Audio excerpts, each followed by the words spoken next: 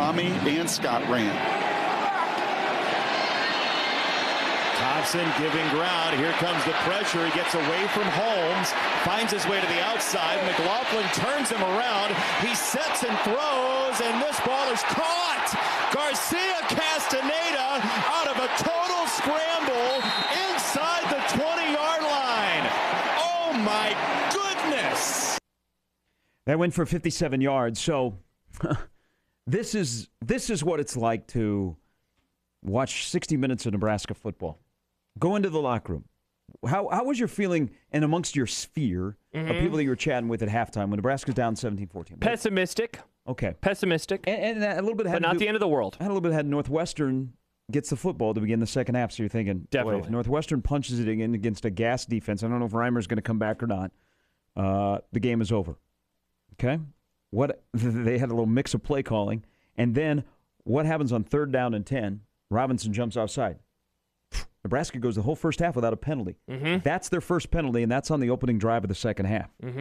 And then Nebraska was able to stop Northwestern. They get the ball back. You get that play, which is the best, broken quarterback scramble play since Taylor against Wisconsin in the Big Ten championship game. Then here's where things are starting to shift for you. Where, my God, for the first time in 5 years, are we starting to catch some breaks? The defensive pass interference penalty. Yes. That happened on 3rd and long. The defensive pass interference penalty on Northwestern, which I think Nebraska caught a break on that play. And then you punch it in from Grant. You're up 21-17. All right. Okay. We've come back. We got our feet on the ground. Then, boom. First play of the next drive. Porter rips off the big run. And in the course of that run, the ball comes out. And it's not like the ball you're thinking, okay, in previous years, that ball would just roll out of bounds and Northwestern would keep it. I was thinking the same thing, man. So all of a sudden, Nebraska recovers the ball. And you're like, whoa, what is going on here? And so Northwestern's come out of the locker room. Bam, they've had a punt. They've turned the ball over on their first play the next time. They're down 21-17. And what do? Grant houses it. It's 28-17. And then, as you know, that's the rest. But that's the course of Nebraska football, is the roller coaster moment, because then it's 28-17, and whether you think they should go, you're going to force them to go 75, or you take your chances because you think you can throw a knockout punch that early in the game or early in the second half, then the game never was the same for Nebraska. Yeah, a couple things off of that for you. So first of all, I love that they tried to go deep right away, because when you get the ball near midfield, I think you should always bomb the ball. I think that is great to try to just take that momentum and continue it going downhill. Speaking of momentum, like that's, the wind beneath the wings. Scott Frost has said that a lot over the last couple of years. This program is a program that needs wind beneath the wings. And it's been very frustrating for me, because it's almost like Gary, he wants there to be this like a plaque that he receives. Like, hey, Nebraska football, congrats. You have momentum now. Here's your momentum plaque. Take this and go on and win games. That's momentum. That is momentum. You had a bad end of the first half. You come out, you force a punt after giving up a first down. You get the ball, 8 plays, 88 yards, maybe the play of the season. You go down. The next play, you get a fumble. They said it on the broadcast. This is a defense that wanted more takeaways this season, and they get one. And you can see the bench. You can see the reaction in that moment as Tanner leaves the field. And then they score. Like, that's momentum. That's what they want. And they had it. And then they didn't have it anymore. And so that's why I always hate that discussion, because momentum is... It's only what you do with it. What do they say in baseball? It's only as good as your next day starter. That's what they wanted it. They had the momentum. They just didn't do anything with it. The two most valuable players today for Nebraska was Buschini as a punter and Travis Vokalek, because after it's 28-17 and you go with the onside kick, there was then the Vokalek injury happens after. Yeah, that was brutal. And he never came back. And Nebraska never looked comfortable offensively. And it just shows you there's a gap between Vokalek at tight end 1 and what's behind him in terms of plays that they can make, either in the passing game or as a blocker, because I thought Vokalek had a monster day today. Yeah. And he left that game midway through the third quarter, and that was a huge missing piece for the offense. Yeah, at that moment in time, 5 catches, 63 yards. I believe he had one where he caught it that was behind him, like a really good play, really good catch. And yeah, that was a huge loss. Here is Brian back to the phones on Big Red Overreaction. Good afternoon, Brian. Hey, good afternoon, guys. Before I get to the reason I called, that last caller, good gosh. Okay, can everybody my age and older, I'm 44, can everybody my age and older just realize that we don't need to run the option and we don't need a Nebraska guy? The 90s aren't going to happen again. It's over. Now, on to my main point. Do you remember when we played Oregon and Lincoln? Mm-hmm. And Mark Helfrich went for 2 after every single touchdown. Mm-hmm. And everybody in the national media said, Oregon would have won had they just kicked their extra points. Mm-hmm. That is the Oregon school of coaching, and the worst thing that ever happened to Scott Frost was coaching under Chip Kelly, because he's got this gambler, we have to be aggressive, keep on their throat, freaking PlayStation scoring mentality that just doesn't work. We had the momentum. We had that onside kick, I don't care, was 100% on Scott Frost, regardless of who called it, because he's the one that let it happen. And it's all because of that stupid Oregon freaking Nintendo mentality, 100%. I've seen this. Thanks for the call, Brian. I've seen that a couple of times in the comment section on YouTube, which seems like people are having a great time today just yelling at each other. I don't think that was Oregon. I think it was a three-point shooter who's made 4 in a row and gets the ball in between three-point line and half court and, wants to field themselves a little bit. That's what I thought that was. I thought it was a team that he said, and he was obviously wrong, but I think he looked at that and said, let's do this. Let's end this game right now. He wanted to end the game. He didn't want it to go down to the wire. He didn't want it to be a one-score game. He thought everything is working for us right now. Can one more thing work? Here is Dennis. Hey, good afternoon, Dennis. Welcome to Big Red Overreaction. Hey, guys. Thanks for having me on. I tell you what, this is the luckiest last 10 minutes of my life that I ever had. So I'm down in Sioux City right now, golfing at the Morningside Softball Golf Tournament. Okay. Tried 42 times to get on this show. Got a busy signal every time. Boom, finally get on. First time in my life. Then my partner, Bob, he hits a 45-foot putt for birdie on the last hole. So I'm feeling pretty good right now. Let's go, Bob! Good. Yeah. So things have been going well since the end of the game for me. But, hey, I just want to say I appreciate you guys and the show you're doing. A lot of negativity, seems like a lot of hate and frustration, people calling in, rightfully so. I would just say this, that, these guys are probably feeling down. I'm not there to give them a juice box and a Rice Krispie treat for the ride home to cheer them up. So let's just send them good vibes. And we got a long season ahead, a lot of football ahead. And I appreciate what you guys do, and go Big Red. Hey, Dennis, what course you playing at? Are you at the Dunes? No, he's gone. Nice bird, 45-footer, man. That's awesome. Hello, Jeff. Welcome to Big Red Overreaction. Hi, Jeff, long-time listener, first-time caller. I'm out here in California. I can't believe I woke up for that 9:30 game. I mean, that was atrocious. But my main thought process on this entire thing, it seemed like Nebraska fans, I've been out in California for a while, Nebraska fans are 10 years late to the party on this. The program died when we got rid of Bo Pelini. Bo Pelini emphasized the line. We haven't beaten Iowa since. We haven't won a bowl game since. Or we won one bowl game. One bowl game. One bowl game. And the counterpoint to Brian's last comment, that Oregon team, I was at that game. That was a 350 game. That Oregon team was a 4-win team that year. Nebraska should have won that game every single time. That was not a good team whatsoever.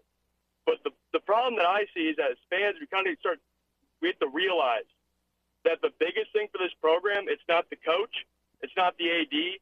The biggest thing for Nebraska football is those NIL deals, because it's got to be one of the top 5 programs for payment for a player. So wait, why is NIL bad then? No, it's not bad. I'm saying it's great. Oh, okay. I misunderstood. My bad. Yeah, no, because as a Nebraska fan, I see we keep blaming the coach. I don't think Frost is that guy. But we kind of knew this going in. He was an undisciplined coach. Both years at UCF, I think he was top 5 in penalties. He coached under a crummy Chip Kelly leadership. No one's really come out of that coaching tree. Fair. And it hasn't. I don't know why Nebraska fans have been so surprised by the Scott Frost development, because the program has just been in shambles. I feel like since Riley took over. When Riley took over from a Bo Pelini team that had the edge, Nebraska fans kind of got what they deserved, because Bo Pelini was a guy, he wanted to make sure that team was gritty, and then they're going to win between the trenches. And it seems like it's kind of gone. I mean, they allowed like the most rushing yards ever by a running back in one of those games. Thank you. We shouldn't go back down the Bo road. Thank you. Penalties today against a team that doesn't commit a lot of penalties. What, Nebraska have one? Yeah. One penalty. It was the Ty Robinson jumping offside. 1 for 5 yards. Northwestern went 8 for 65. Yeah, again, like you look at the box score. Now, let's avoid like the 500 yards. But you look at the box score in a lot of the other areas, and I think that you're feeling good. Nebraska, their third down efficiency, I believe at one point it was 8 for 10, and I took a picture of my TV screen because with 4:33, Gary, left in the first half, Nebraska had the ball. It was like 3rd and 3. They got stuffed on a run, but going into that, they were 7 for 8 on third down with 3.7 yards to go as the average. That is what you want. That is ahead of the chains. 3rd down and 3 or 4 yards. That is ahead of the chains. They finished 9 of 16, so they failed obviously a lot late. But, I mean, the running game was horrible. 1 penalty, 5 yards, and then, obviously a few turnovers by the end of the game. Here is Kurt. Hi, Kurt. Welcome to Big Red Overreaction. Hey, guys. How you hanging in there? Good. Good, man. This is not a snarky question. This is a legitimate question. Who had better players on the field today? Nebraska. Northwestern or Nebraska? I think Nebraska. So my counterpoint to this is I've always had that argument. Like, our coaches were the reasons that they put us in bad positions. That's why Nebraska lost, a lot of games that they've lost. But I've always had the argument that we, on paper, had better players than the team we were playing. This is the first time that I convinced myself that we don't. And I'm with you today. Yeah? Kurt or Josh. Kurt, are you still there? Yeah. Okay. Who do you think was the best player on the field today? For us? For the whole game. Well, I mean, Nebraska, you named him, Vokalek and our punter. I don't even know his name. Bushini. For them, I mean, their offensive line completely dominated our defensive line. Now, I don't know if that's scheme or just man-on-man, but this is the first game that I watched, and I said, their players are actually better than ours. And I don't know why, because it's easy to say, did we lose a game because they had a better coaching staff or our coaching staff? That's a no-brainer for the last 5 years. Today, I really feel like we lost the on-paper game too. Yeah, I'm not going to. Who do you think? Thanks for the call, Kurt. Who do you think was the best player? Was it Evan Hull, Cam Porter? I think if you're gonna select the top 5 players out of this game, I'm going to give you 3 right off the top for Northwestern. I'm going to give you Hull, I'm going to give you Helinski, and I'm going to give you Cameron Mitchell. On Nebraska's side, Vokalek, Bushini. There's 5. I will tell you the only guy that I really, because I'm now going back to think about the defense, the only guy that I thought played consistently from beginning to end, like Nick Henrich had maybe one of the worst halves he's had since he's shown up at Nebraska in the first half, I thought Luke Gifford played very well today. I thought Luke Gifford in coverage was really, really good. But if you're giving me the top 5 players to pick on both the entire game, I got more Northwestern players than I have Nebraska. Yeah, and that's fair. And maybe I'm just stargazing. Maybe I'm just thinking about how guys were ranked. Maybe I'm using my own biases. Like I thought that Casey Thompson for large spurts played better than Helinski, but I mean Helinski's numbers are better overall. He didn't turn the ball over. Now his line really helped him out, and he certainly didn't look gassed at the end. Like nobody looked, on Northwestern looked gassed at the end. Well, the game came down also to execution. Yeah, I mean Northwestern, when they needed to execute, they executed. Yeah, they didn't have. They made plays, man. They had some strange play calls where you went very strange. Wow. Did you say I'm going to use the word safe. They took the ball out of Helinski's hands. Was that a safe play call? So what, you have a 3rd and 10 where you ran, a 3rd and 7, I think, late when you ran? They took the ball out of Helinski's hands. But there were times where you needed plays and they executed. And then, let's be honest, the 5 up front, when they knew Nebraska at the end of the game was gassed and they had a run clock, I mean, they almost essentially ran the last 4 minutes out of the game. Now, Nebraska made a couple of key defensive stops to get the ball back at the end that resulted in the interception that ended the game. You could also throw in as a fivesome that offensive line. But we knew the offensive line for Northwestern was supposed to be their strength. I mean, Fitzgerald said that way back in the spring that he liked the guys he had returning on the offensive line. He had 4 guys back. He had a preseason All-American. Yeah. So I don't think – and that guy got a penalty. I don't believe that they – like, if you pressed Fitzgerald and said, hey, what surprised you about what you guys were able to do against Nebraska today? I think he would say, I was not surprised we were able to run the football. Yeah. Because I like our offensive line. And I got a running back who had – and yeah, I mean, Porter last year didn't play because he got injured. Exactly, and that's the thing. In fall camp, they were talking about that. They were talking about both those guys. And I got a guy that runs hard and breaks tackles. And you know what? I didn't expect Nebraska. If I said, Fitz, what surprised you about Nebraska? You know that he would say, I didn't expect them to make as many missed tackles as they had today. Yeah. I mean, those were killers. I think a lot of the Absolute stuff killers for that Nebraska screwed up with was I think we would have said it was predictable, just kind of like boneheaded weird plays, maybe some turnovers. I did not think that the defense – I did not think that was going to happen against this team. I thought that was a later in the season problem. Let's get Dave, who is over in Dublin. Oh, is that correct, Dave? Dave. Hey, baby, I'm in Dublin. Oh, boy. How are you? Oh, no, I'm good. It's just horse from the week. Yeah. Here we are again. Yeah. I just remember calling from desolate Eastern Washington in 2018 after the Northwestern game, and I called you Greg, Gary, so apologize for that. Here we are again, hearing things about culture and discipline. Watching those sidelines, you knew Northwestern was assured they could win. Nebraska had no idea what was going on. Here we are again. I'm baffled. I'm upset. Just want to thank the Husker fans for coming out, but I mean, after a 3-9 season, I don't know where you go from here. Bye-bye, Frost. Leave them in Dublin. That's it. Okay. People push back a little bit against me saying they shouldn't fire him yet, but I just maybe Gary. It's just I know that Trev won't fire him right now, so maybe that is clouding my judgment too much. But again, I'd say that it's like a weak move because you should have just done it last year then, because then you're punting on the season, and I don't like the idea of punting on the season. Though maybe they already did by bringing him back. He's dismissed if it has nothing to do with wins and losses this time before the end of the year. Yeah. If it's he's lost the locker room, he's got carnage in the locker room, he's got guys pointing fingers at each other, he's got guys on the staff pointing fingers at each other, and people either can't play or work together, then you're pressed. Mm-hmm. But outside of that, I just don't see it. I don't think that's who Trev is. And you know what? Before the season even began, you could make the case that Trev already had made up his mind and is going to let the season play out. Again, he can just sit back and watch. Bingo.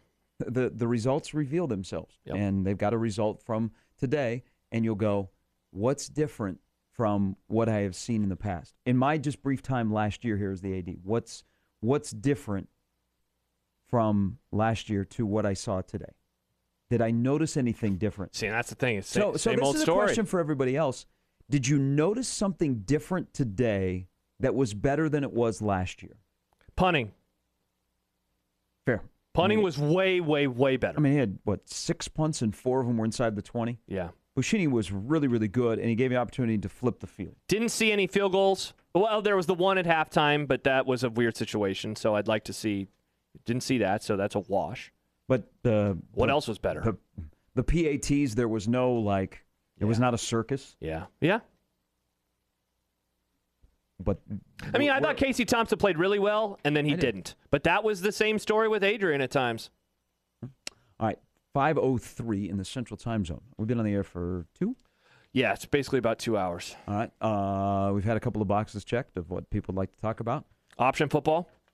We've not had fullbacks, so if you'd like to chime in about how having a fullback would have changed today, you're more than welcome to. 951-1620, 31-28. We're going to try and slip in some other quotes that have come out of Dublin. If you missed some of Frost's comments, we'll go back and recap those. Austin, Cade, Hobbs, John in Wahoo. Oh, Hobbs. Yeah. I like Hobbs. He has good takes. Welcome back to the season, Hobbs. Mm-hmm. All right. I almost said Sharp and Betting in the Morning. Sharp and the Betting in the Morning. It's coming on Monday. Unsportsmanlike Conduct with Josh here as well. With all of you, Big Red Overreaction on 1620 The Zone. Brought to you by Equitable Bank. We take banking personally. Also, Big Red Overreaction today. Brought to you by Coors Light, keeping Nebraska chill. And finally, brought to you by Burton. When your plumbing's hurting, Just call Burton.